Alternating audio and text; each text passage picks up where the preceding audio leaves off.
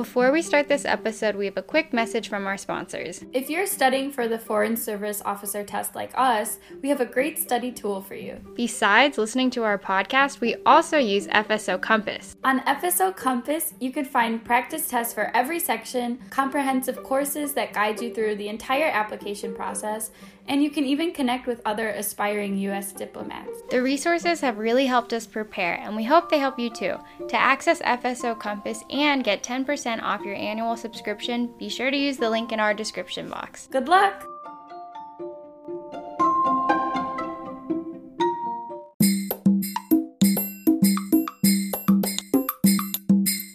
Hello, everybody, and welcome back to another episode of How Did We Not Know That? I'm Nat. I'm Jack. And I'm Esteban.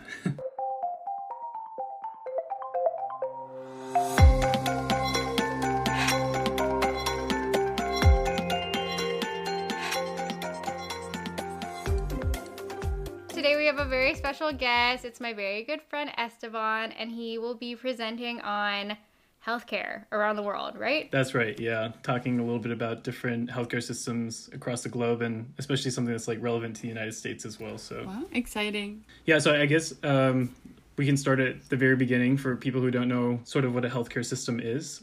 Just doing some basic research and sort of my own background knowledge. So a healthcare system really is composed of really three things. And so first you have providers or medical providers who are actually providing your care. The second is really the population of the people who are taking advantage of that care. And then three is really insurers or who's paying for your healthcare. So those three things really make up a comprehensive healthcare system. And I guess something off the bat that people might be familiar with seeing on health insurance cards are the abbreviations HMO and PPO. So in the United States, we have those two abbreviations for insurer providers. If you've ever seen HMO written on your health insurance card, it really stands for Health Maintenance Organization. So they actually cover your care by integrating with private providers. So an example is like Kaiser, an insurance company, but you pay them the premium. And they sort of like give you a set list of doctors that you can see. But if you don't see these doctors, you have to pay out of pocket for your care. And then the other sort of big insurance type of company in the United States is a preferred provider organization or PPO. So you still get that list of doctors that you can try to see, but your flexibility is greater. So the list isn't mandatory, and the insurance would still cover a portion of it if you do decide to go to a physician that's really not on their list of doctors. So those are really like two of the big differences in the insurer types that we have in the United States and what composes our own healthcare system. So it's just a brief introduction. When do you get to decide which type you have? Is it just based on what your employer chose for you? Great question, yeah. And I think it's really based on what your employer is willing to pay or help pay the premium for. So I think it really depends on employer, but also, I mean, if you're self-employed or even unemployed and looking for health insurance, these are two different types that you might see. So what is Medicaid under? Oh my gosh, that's a good question. Medicare, Medicaid is actually something that we can get into a little bit in the future of talking together, because that's almost like a completely different model of providing healthcare. So these are really like insurance companies provide care, right, and pay for it. Sort of the connection between the people and the providers. But Medicare and Medicaid are sort of related directly just to the government. So the government is the one actually paying, not the insurance company. So yeah, I mentioned the book, The Healing of America by T.R. Reid. If you look up T.R. Reid on YouTube, I mean, he's a great sort of speaker about healthcare systems across the globe and really sort of helping you gain a better perspective of what you think is the best choice for America going forward. But he started one of his recent videos that I watched with a quote from a president who won election, and the quote goes, "A nation as prosperous and successful as ours must guarantee the health of all of its men and women. Safeguarding healthcare for every American is not a sentimental wish, it's a matter of justice." And you may think that sounds like a presidential candidate that should have been in the running really recently, but that was actually said by Woodrow Wilson in 1912 in his election for president. So it's like not uncommon that Americans have sort of been vying for a healthcare system that covers every single person in trying to recognize that it's sort of a moral dilemma that everyone deserves access to healthcare. But there are a series of different associations that have sort of hindered that over time in history. And one of those has been really the American Medical Association wanted government sort of separate from healthcare back then. And so it sort of snowballed into what we have now, a little bit more of that separation. All other rich countries in the world provide healthcare for all of their people, so everyone is covered. But they spend half of what we do in the US. And so the unanswered question is really, why has the richest country in the world never made the commitment to provide healthcare for everyone? And I think that's what a lot of voters who prioritize healthcare as one of their main voting issues today in the United States is worried about and wants to know more about. So I guess I can go over an overview of sort of T.R. Reid's models and explanations, because it'll help explain a lot about how other rich countries around the globe are dealing with healthcare systems. But I guess to start off is the U.S. is definitely sort of on the top in terms of strengths with, we're able to provide the best medical education in the world. We have some of the most innovative scientific research and development of new therapeutics in the world, and we have some of the best equipped hospitals. But we are spending tons of money on healthcare. And obviously there needs to be some sort of change going forward for our healthcare system to be able to pay for people who are also left out of our system. And so I guess I'll go over 4 models, and if you guys have questions, I hope I'm able to answer them. But I can also sort of give a little brief history of where these models come from and sort of the countries that are utilizing these models. Really, these models focus on 2 main categories. So really, it's who's paying for healthcare and who's providing healthcare. And so in one of the first models that's spoken, it's termed the Beveridge model. And William Beveridge was a British man. And I believe that the history here is that Winston Churchill, after World War II, actually employed Lord William Beveridge to investigate sort of social services for the United Kingdom. Based on his investigation, they decided that it was the government's responsibility to cover everyone in healthcare. So it was decided pretty early on for the United Kingdom. And the Beveridge model, to summarize, it's universal healthcare coverage that's financed by the government, so they are the ones who are paying for it. I guess what a lot of people stereotype as socialized medicine, so it provides universal healthcare coverage for every single person living in the United Kingdom, but it's financed by the government, and the government owns everything that's provided for people. So they own the physicians and all of the other things that go with providing healthcare for these people. And it's financed by the government through tax payments and other heavy leverages, but the British people are very happy with this system. So this is actually a model that's used in the UK, where it was sort of invented and sort of kinked out, and then also in other countries like Spain and New Zealand have sort of adopted this more socialized medicine, which actually I think a lot of people stereotype that like all of Europe has socialized medicine, right? But if you're thinking about that stereotypical socialized medicine, I think this is definitely found in the UK, and they term it the National Health Service who provides all of that. So under the Beveridge model, how does that affect the wages of medical workers? Because one of the main arguments I hear against socialized medicine, as Americans like to put it, is that it would decrease the wages for healthcare workers. So what does that look like in the UK? Yeah, great question. So like what I know from just some background reading and talking to friends in the UK. So I lived in the UK for a little bit and got to experience the NHS. But something that they have struggled is, salary does come down for specialized areas of medicine. So something like, I don't know, a neurosurgeon is paid much less in the UK than they would be paid in the United States healthcare system. I know that this is an anecdotal story, but I know that sort of in history, I mean, every country struggles with providing family care physicians.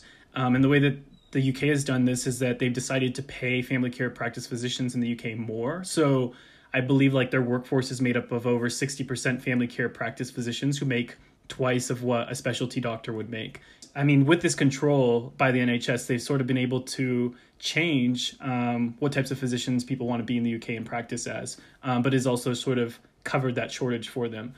So I think when you have a system where the government is running both payments and sort of providers, they have so much more control and regulation over how they want to switch the dynamic instead of it being very slow and sort of like this free market type of exchange. I have a question about just like European healthcare in general, because so I know like because of Brexit, like England is like no longer part of the EU, but part of the EU, isn't their healthcare isn't it also like if you live in the EU and you visit another country that's in the EU, isn't your healthcare covered if you need to like go to the hospital in another EU country? Yeah, no, that's a great question. I don't actually know the answer to that, but I mean, I guess I can share a personal experience of just going from like the United States to the UK, not within Europe exactly, but I essentially just paid a health surcharge fee when I sort of, I guess, immigrated to the UK for school.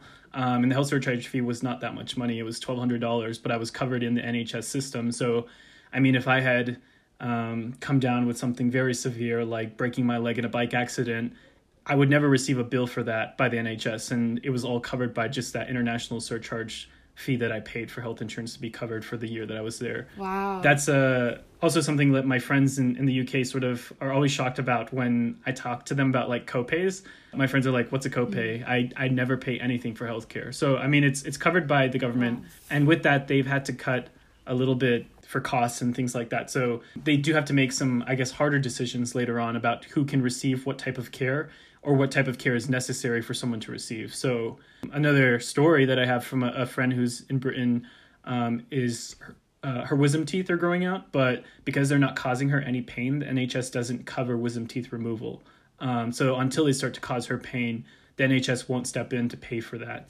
And so there are like various other things that they control and decide to pay for. TRE talks about a really funny one. The British healthcare system covers the Viagra pill, and Viagra is like a very expensive drug in the United States. And so everyone's wondering like, okay, the NHS is pressed for money. Why are they covering such, a drug that seems like a luxury or something that you would pay out of pocket for? They're very proud that the inventor of Viagra was British. So they sort of take like that additional pride. Yeah. That's hilarious. Yeah, so, I mean, they have control over what they're willing to pay for and who can receive the care, but it's a little bit always sort of a tug and pull balance there. While we're talking about the UK and sort of the Beveridge model, I can talk about some statistics, so sort of health outcomes of what their system provides for their people compared to the US. So in terms of healthcare spending per person in 2018, the average British person spends $4,070 versus the average person in the United States is spending $10,586. So we're spending more than double of what people in the UK do per person with our different systems. And then if you want to use another metric, there's healthcare spending by percent of GDP. So total GDP of the country in 2018. In the UK, they spend about 9.8% of their total GDP on healthcare. And in the United States, that's much, much higher at 16.9% in 2018 when that was last calculated.